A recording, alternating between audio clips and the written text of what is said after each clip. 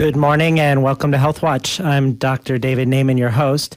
Today's guest is Dr. Susan Love. Dr. Love is a clinical professor of surgery at UCLA. She's the president of the Dr. Susan Love Research Foundation, a founder of the National Breast Cancer Coalition, and an appointee by President Clinton to the National Cancer Advisory Board.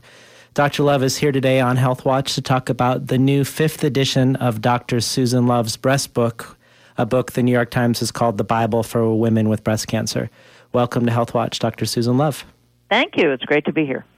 So in the beginning of the 5th edition of Dr. Susan Love's breast book, you talk about how your past editions are upgrades from the ones before, and that this one is actually a full-on paradigm shift. So could you tell us what that means and why that's the case? Well, certainly since the first edition came out in 1990, we've completely changed the way we think about cancer and breast cancer. In 1990, we thought it started in one cell, it got slowly bigger, and eventually it got out. You had to rush in quickly, you had to do a big operation, and if you were quick enough and found it early enough, you could cure the person. We now, through a lot of molecular biology and basic science, have a different understanding of how cancer works. You know, you need a cell, a mutated cell, in order to end up being cancer, but that cell needs to be in a local environment that's egging it on in order for you to have clinical cancer. So many of us are walking around with microscopic or dormant cancer cells that are really doing nothing and causing us no problems.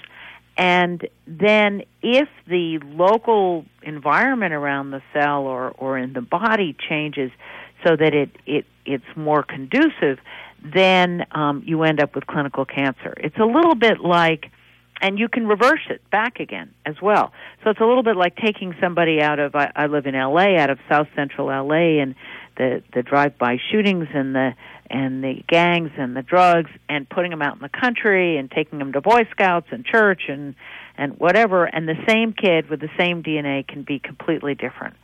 There's always going to be somebody who's bad no matter what, but in general, it's not just, as I like to say, it's not like the cancer cells are Osama bin Laden. They're Timothy McVeigh. They're our own cells that we grew in our own environments. And this gives you a whole different perspective in how you think about it. So one, early detection comes a little into question. Do you really want to find things if they're dormant and not doing anything? That just leads to overtreatment. So is there a way we can figure out which ones are bad and which ones we really don't have to treat? And then once you get an invasive cancer, can you reverse it? Are there things you can do besides the slash, burn, and poison that we do in the medical profession that might change the outcome? And it looks like there are on both fronts. Well, you mentioned early detection, Dr. Love, and I know with some cancers they've discovered that if you discover the cancer earlier, it doesn't necessarily mean better outcomes. So is that where the controversy has come in around when women should start getting mammograms? Is that related to this new discovery around dormant cancer cells that may never become cancer? Indeed. That there's actually been some calculations that 30% of the cancers found on mammogram would do nothing if you never found them, would go away if you never found them. So it's trying... It's the goal is not let's find every single cancer, and you could say the same things about prostate cancer for that matter, but it has to be let's find the ones that have the potential for causing problems and focus on them. And what we tend to do is try to is focus on finding, and then once we've found them, then we treat them all the same as if they're all equally dangerous, and that neither one is true. So I know with prostate cancer, when they find prostate cancer cells, they're not able to distinguish very well whether somebody's going to have the rare, more aggressive form of prostate cancer versus the slow-growing cancer that they may live with but not die from. Is that also true with breast cancer, that we're not at the place where once the cancer is identified, to know whether the person has a particularly aggressive form? It is true. We're starting to get that information. There's a very good study out of the University of California, San Francisco, and Thea Tilsey, where she was able to tell with DCIS, which is precancer, which ones were more likely to go on to become invasive, which ones would just recur locally but are never going to be a problem. So we're getting closer with a lot of the molecular biology analysis that's going on of tumors. But that's the problem, is at the moment we know that not all of them are going to be bad, but we don't know which ones. So it ends up being a lot like, screening at the airport. Let's just find everybody who might possibly be a terrorist rather than let's focus, is there a way we could focus in on the right people? And so what do you recommend to, I know there isn't an average woman, but what would you recommend in terms of women and self-breast exams and mammograms going forward? Well, actually, self-breast exams have never been shown to make a difference in the outcome of breast cancer. So now that's a little bit semantic. When we talk about self-breast exam, we're talking about a formal, what I call almost religious experience. It takes a half an hour in 4 positions. You'd use the shower cards and the whole bit. Obviously, if a woman feels something that's abnormal, she needs to get it checked out, and she can find her own cancer. But doing it in a very formal, religious, regimented way is not going to make any difference. The cancers that are findable by palpation are findable whether you just are doing the normal poking around we all do versus really going on a search and destroy mission. In terms of mammography, it's very clear that mammography after the age of 50 is worthwhile. And under 50, it's very iffy, which is why all the guidelines came out. We're actually the only country that does mammograms starting at 40. And the reason it's a problem in the younger women is it's not just because we don't want to do it. It's that their breast tissue is denser, and so the mammograms are less accurate. And in addition, breast cancer is less common. And so you're exposing a lot of people to radiation, and the radiation is cumulative. Doesn't go away. And so if you start at age 40 and have mammograms every year, that's cumulative radiation without a lot of benefit because of the dense breast tissue and the decreased incidence. And under 40, it's really the risk of the radiation is probably higher than the benefit.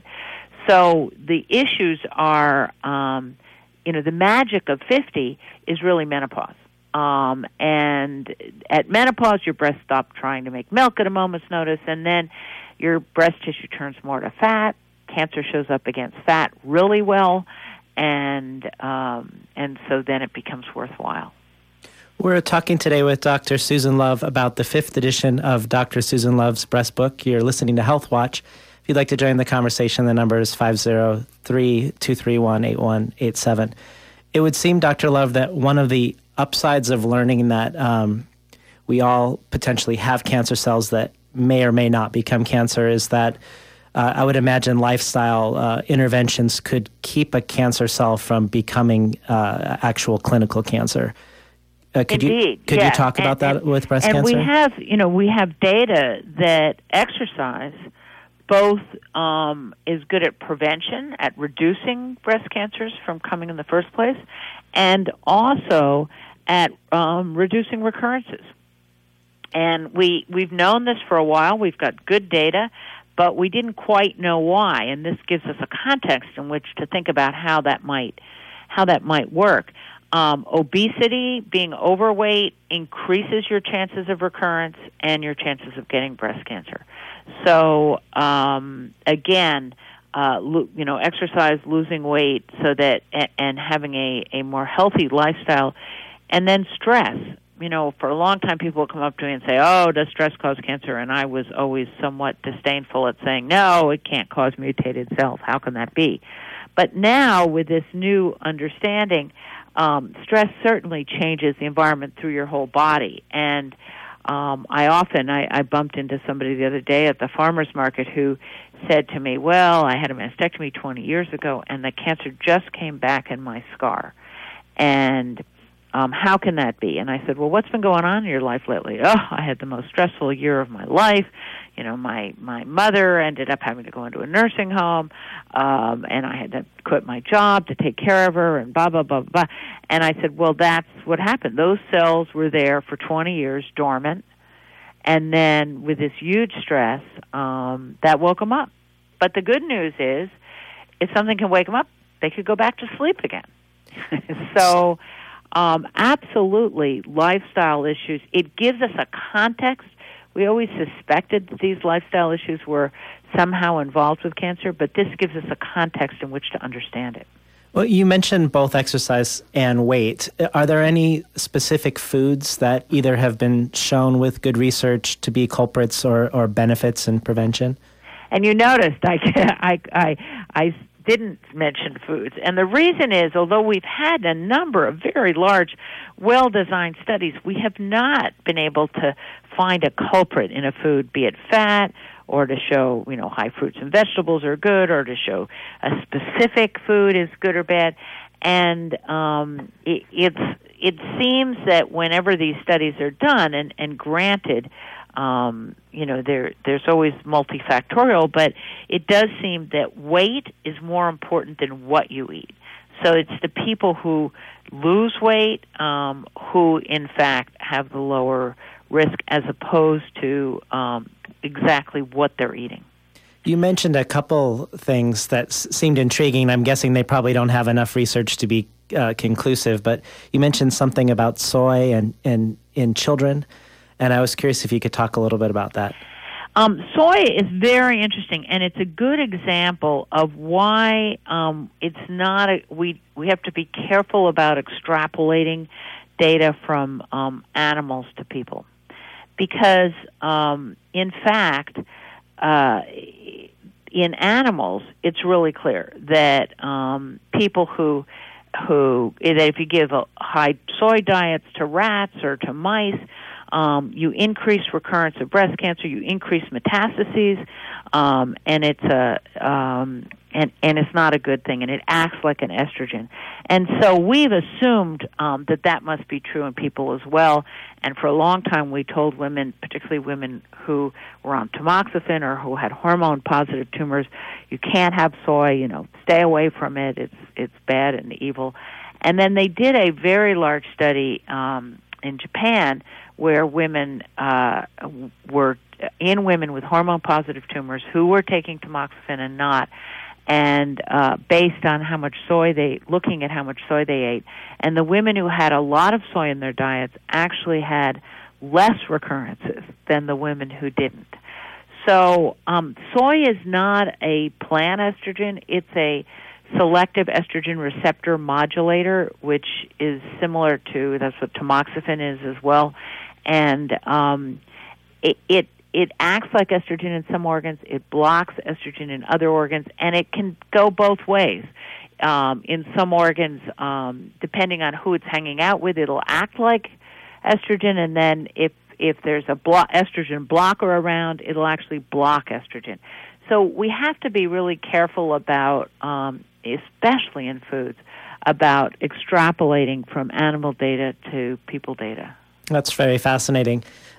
You have a really great section in the breast book called Understanding Risk. And I know in my practice, not just with breast cancer, but with anything where you're looking at statistics, it's really easy to manipulate data so that you can put across a certain argument. And it's often very confusing for patients to figure out what their actual risk is. Can you talk about how you sort that out with patients in breast cancer? Yeah, and this is true of your risk of getting it, and it's also true of your risk of having it come back again. I think we all get sort of confused with the numbers. When we say things like 1 in 8 women are going to get breast cancer in their lifetime, that means you have to live up to your late 80s, and nothing else has killed you along the way.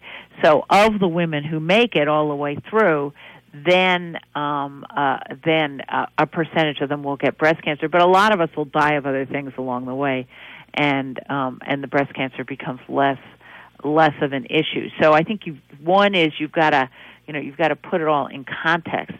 That a lot of other things, it depends somewhat on your age. We often oversimplify and say, well, heart disease kills more women than breast cancer, and that's true, but it kills them. The women are at an older age, so breast cancer is more of a premature disease. So you have to match up some of these things, and then in terms of when you're diagnosed, we will standardly say, if you take this chemotherapy, for example, you'll reduce your chances of recurrence by 30%. Well, that's a lot, and that sounds pretty exciting, until you realize that it depends on what your chance of recurrence is. So if your chance of recurrence is, let's say, 60%, a third of that is 20. 60 minus 20 is 40. So you'll go from a chance of having it come back of 60% to 40%. That may be worth it.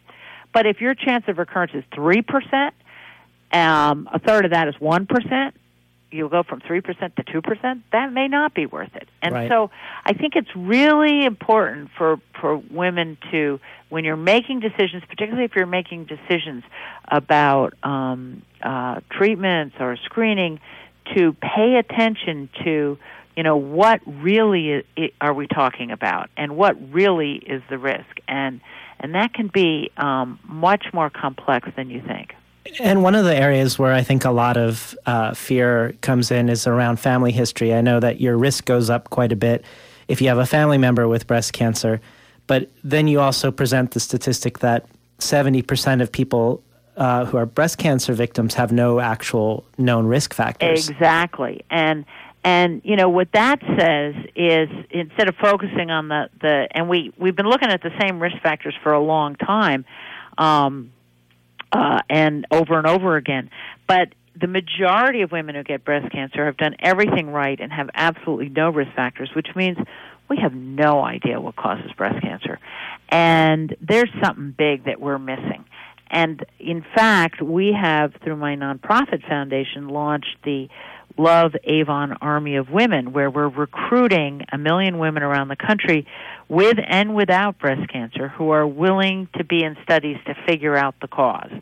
Because, a lot of effort and money has been raised for finding the cure. We are doing a little better there, but we really have no idea of what causes breast cancer and how to prevent it. And, in the same sort of time frame, certainly in my professional lifetime, we've gone from not having a clue what caused cancer of the cervix to having a vaccine. And there's no reason we shouldn't be able to do that for cancer of the breast as well. It could be a virus. I wouldn't be at all shocked. Or it could be something in the environment. But let's look. Let's, as opposed to putting all our energies into adding yet more drugs into treatment, let's see if we could find the cause and vaccinate or prevent it. That would be all better.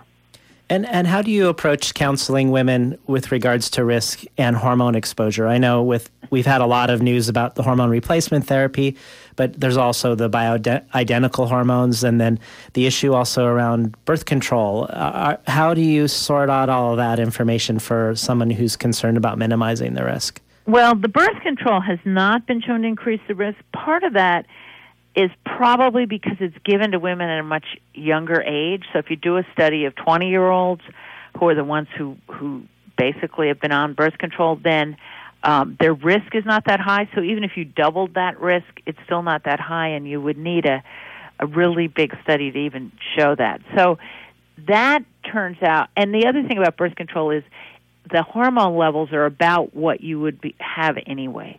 They're not a lot higher or something like that.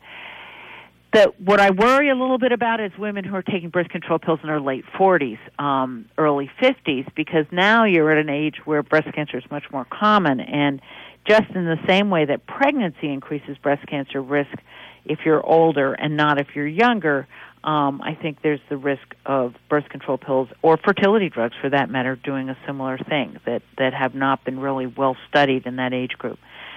In terms of hormone replacement therapy, there's really no data suggesting that it's safe in any way.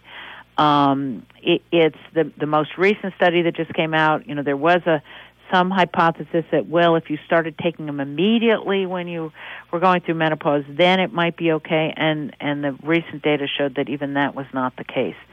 And there's no reason to think bioidenticals are any safer than non-bioidenticals. Have there been any studies on bioidentical hormones? There have been a few. So in France, where they use much more of a variety of hormones, they have looked both at progesterone and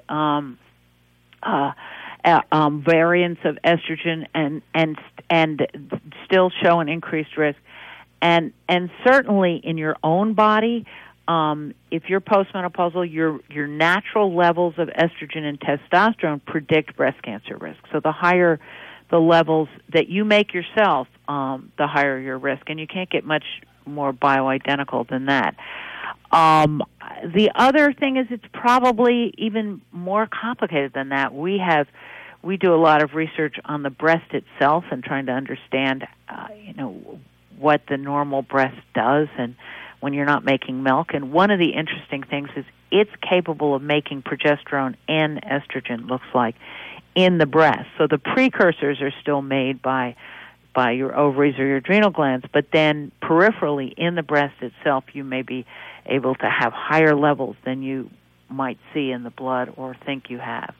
So I think it's a complicated issue, but certainly as a postmenopausal woman, I would not go take any of those hormones, and I am very nervous about the bioidenticals. I don't think they're any safer. So you have a whole section on how to have prevention when you've already had breast cancer and you want to prevent recurrence. Is there a different strategy in terms of lifestyle and diet and what else, the other things that you do as interventions to lower your risk once you've already had breast cancer? Some of it is similar to some of the prevention from getting it in the first place, in the sense that, what you want to do is make an environment that is not, pushing cancer cells along. It's very interesting. Of all the cancer cells that get out of the breast and get, only about 2% actually arrive at another organ, first of all. Then most of them, 98% of those, go to sleep and are dormant. And they'll stay dormant. And you could die at 95 of a stroke with dormant breast cancer cells in your left hip or your liver and never know it. And that's fine. I mean, as long as it's not bothering you, you don't really care. So so the real question becomes, how do you keep them dormant? And it goes back to stress reduction, exercise, weight loss, alcohol in moderation, things that we know but tend to sort of poo-poo. There are drugs as well. Certainly the hormonal drugs, tamoxifen, the aromatase inhibitors, don't kill cells. They change the environment around the cells, and they can reduce your chances of recurrence as well. But it's exercise, stress reduction, and weight loss. So get a group of friends together and walk every day. Do a vigorous walk every day, and you probably could hit all three, and you're more likely to do it because you've got those friends waiting for you. So if we have listeners today who are interested in learning more about your foundation or about the Army of Women, where should we point them? And do you have some websites that people should know about? They should go to, we need them to sign up at armyofwomen.org. And we're not going to collect a lot of information from you. You're really signing up for an email list. And then scientists come to us with their research, and if we think it's worthy, we e-blast it out to everybody in the Army. So we don't try to match the study to the person, because even though the study might take place in San Francisco and you live in Oregon, you might have a sister who lives in San Francisco. So every time we send them out, they get virally sent out further. And in 2 years, we've put 44,000 women on research. And this is research to find the cause. This isn't drug research. And 80% of the Army, it's now 350,000 women, 80% of them do not have breast cancer. And this is really critical because if we don't compare the women who don't have it to the women who have it, we're never going to figure it out. There's something missing. There's some big ideas that are missing, and we need to find them. And I think it's going to take all of us working together and participating together for us to do that. And do you have any final thoughts for women listening today who either are concerned about their risk or want to find out more? Well, obviously they can go buy the book, Dr. Susan Love's Breast Book in the 5th edition. They can go to the Dr. Susan Love Research Foundation website. I think that the critical thing is to realize that science, when we get diagnosed with something, we think that we want our doctors to have the truth and we want the answer. And what we sometimes forget is that research is an ongoing process and that things change as we learn new things.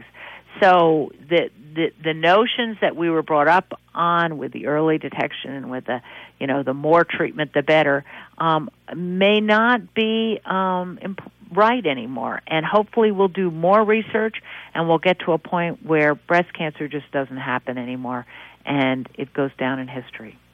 Well, it's a pleasure having you on Health Watch today, Dr. Love. Thank you. It's a pleasure talking to you. We were talking today with Dr. Susan Love about the 5th edition of her book, Dr. Susan Love's Breast Book. If you've missed part of today's program, later today or tomorrow, you can go to kboo.fm/HealthWatch and listen to the show in its entirety as well as other shows from the past. Stay tuned for the rest of the Monday Morning Radio Zine.